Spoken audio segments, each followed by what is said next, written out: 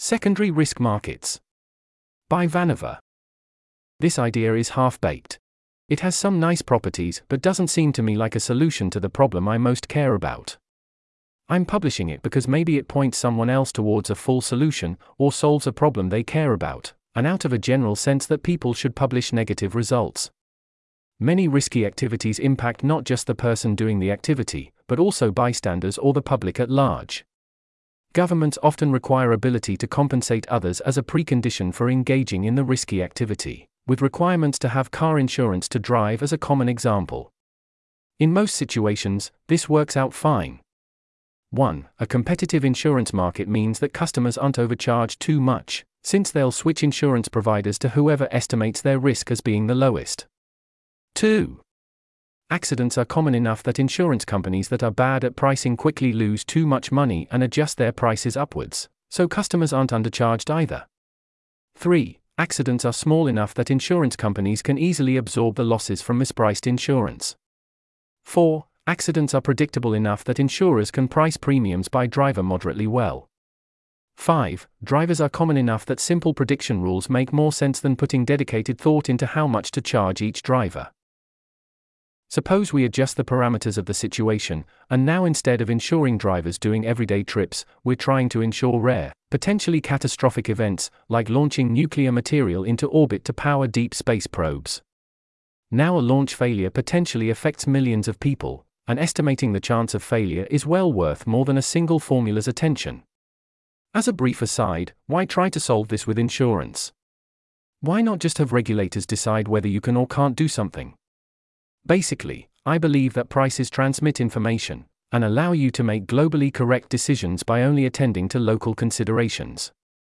If the potential downside of something is $1 billion, and you have a way to estimate microfailures, you can price each microfailure at $1,000 and answer whether or not mitigations are worth it. If it reduces the microfailures by 4 and costs $5,000, it's not worth it, but if it's 6 microfailures instead, then it is worth it, and whether or not it's worth doing the whole project at all.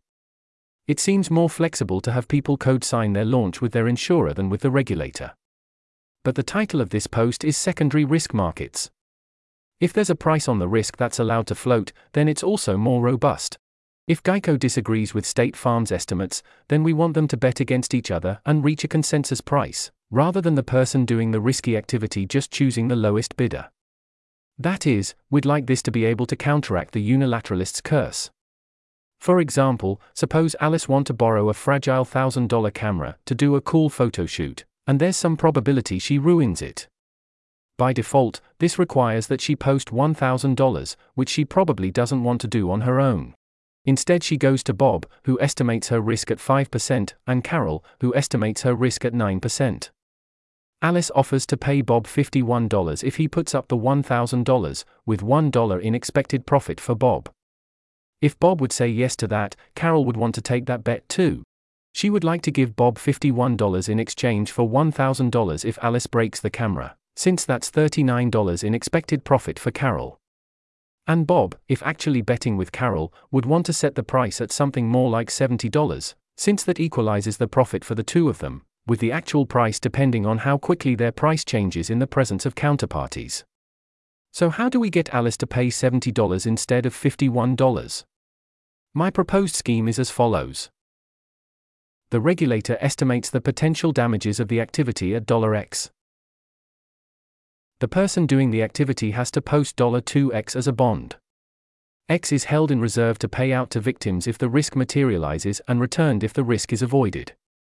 The other X is posted for sale on a secondary market as synthetic risk, according to some predefined schedule. Ask offers from 0% to 100%, effectively, though the poster can immediately buy as much as they like. Anyone can post a bond to create more synthetic risk tied to the activity and sell it for whatever price they like. Continuing the example, Bob now needs to post $2,000, with $1,000 set aside for that natural risk, and the other $1,000 for sale. Bob immediately buys the $50 of synthetic risk that's available at prices of 5% or below, and now Carol would want to buy the $40 of synthetic risk available between 5% and 9%, which was listed for sale for $2.80. Note that Bob anticipates gaining 80 cents on that deal with Carol, if he sticks with his initial estimate. 5% of the time he has to pay out $40, which costs him $2, but Carol paid $2.80 for it. Bob can create more of that synthetic risk and put it for sale, for as long as he and Carol want additional exposure to that bet. And Dan, if he also thought Carol was overestimating the risk, could create bonds and sell them to Carol as well. But this is how we get a market price of 7% risk, not how Alice pays $70. Either Bob could have set the initial insurance contract with Alice such that she pays the market price once it stabilizes, or Bob could have had Alice pay to post the synthetic risk bonds, or so on. From society's perspective, it doesn't matter too much whether Alice pays for the increased risk or Bob does, so long as someone enabling the action does. Importantly, this system transfers from worse predictors to better predictors instead of from optimists to pessimists. If Alice in fact only breaks the camera in 5% of worlds, on expectation Carol will be transferring resources to Bob. I think this is basically magnifying the consequences of rare events, both for good and for ill. More money riding on the derivatives of the events will sharpen society's estimate, and ensure there's a public record of it, and also cause insurers to update faster. Rather than simply $1,000 moving based on Bob's estimate of 5% risk, $1,400 will be moved if Bob and Carol end up with a $400 side bet. This also means that the standard laws against insurance fraud will be that much more strained by the pressures of profit. Here I propose mandating as much synthetic risk as actual risk, but you could easily swap out the 2 in 2x for any other number, or the supply schedule for another schedule, or so on. Most of the listed offers will never be bought under this scheme, for example. This makes risky business like this more capital intensive, which is the main price being paid for the increased accuracy in estimates. This article was narrated by Type 3 Audio for Less Wrong. It was first published on December 11, 2023. The original text contained 3 footnotes which were omitted from the narration. To report an issue or give feedback on this narration, go to t3a.is.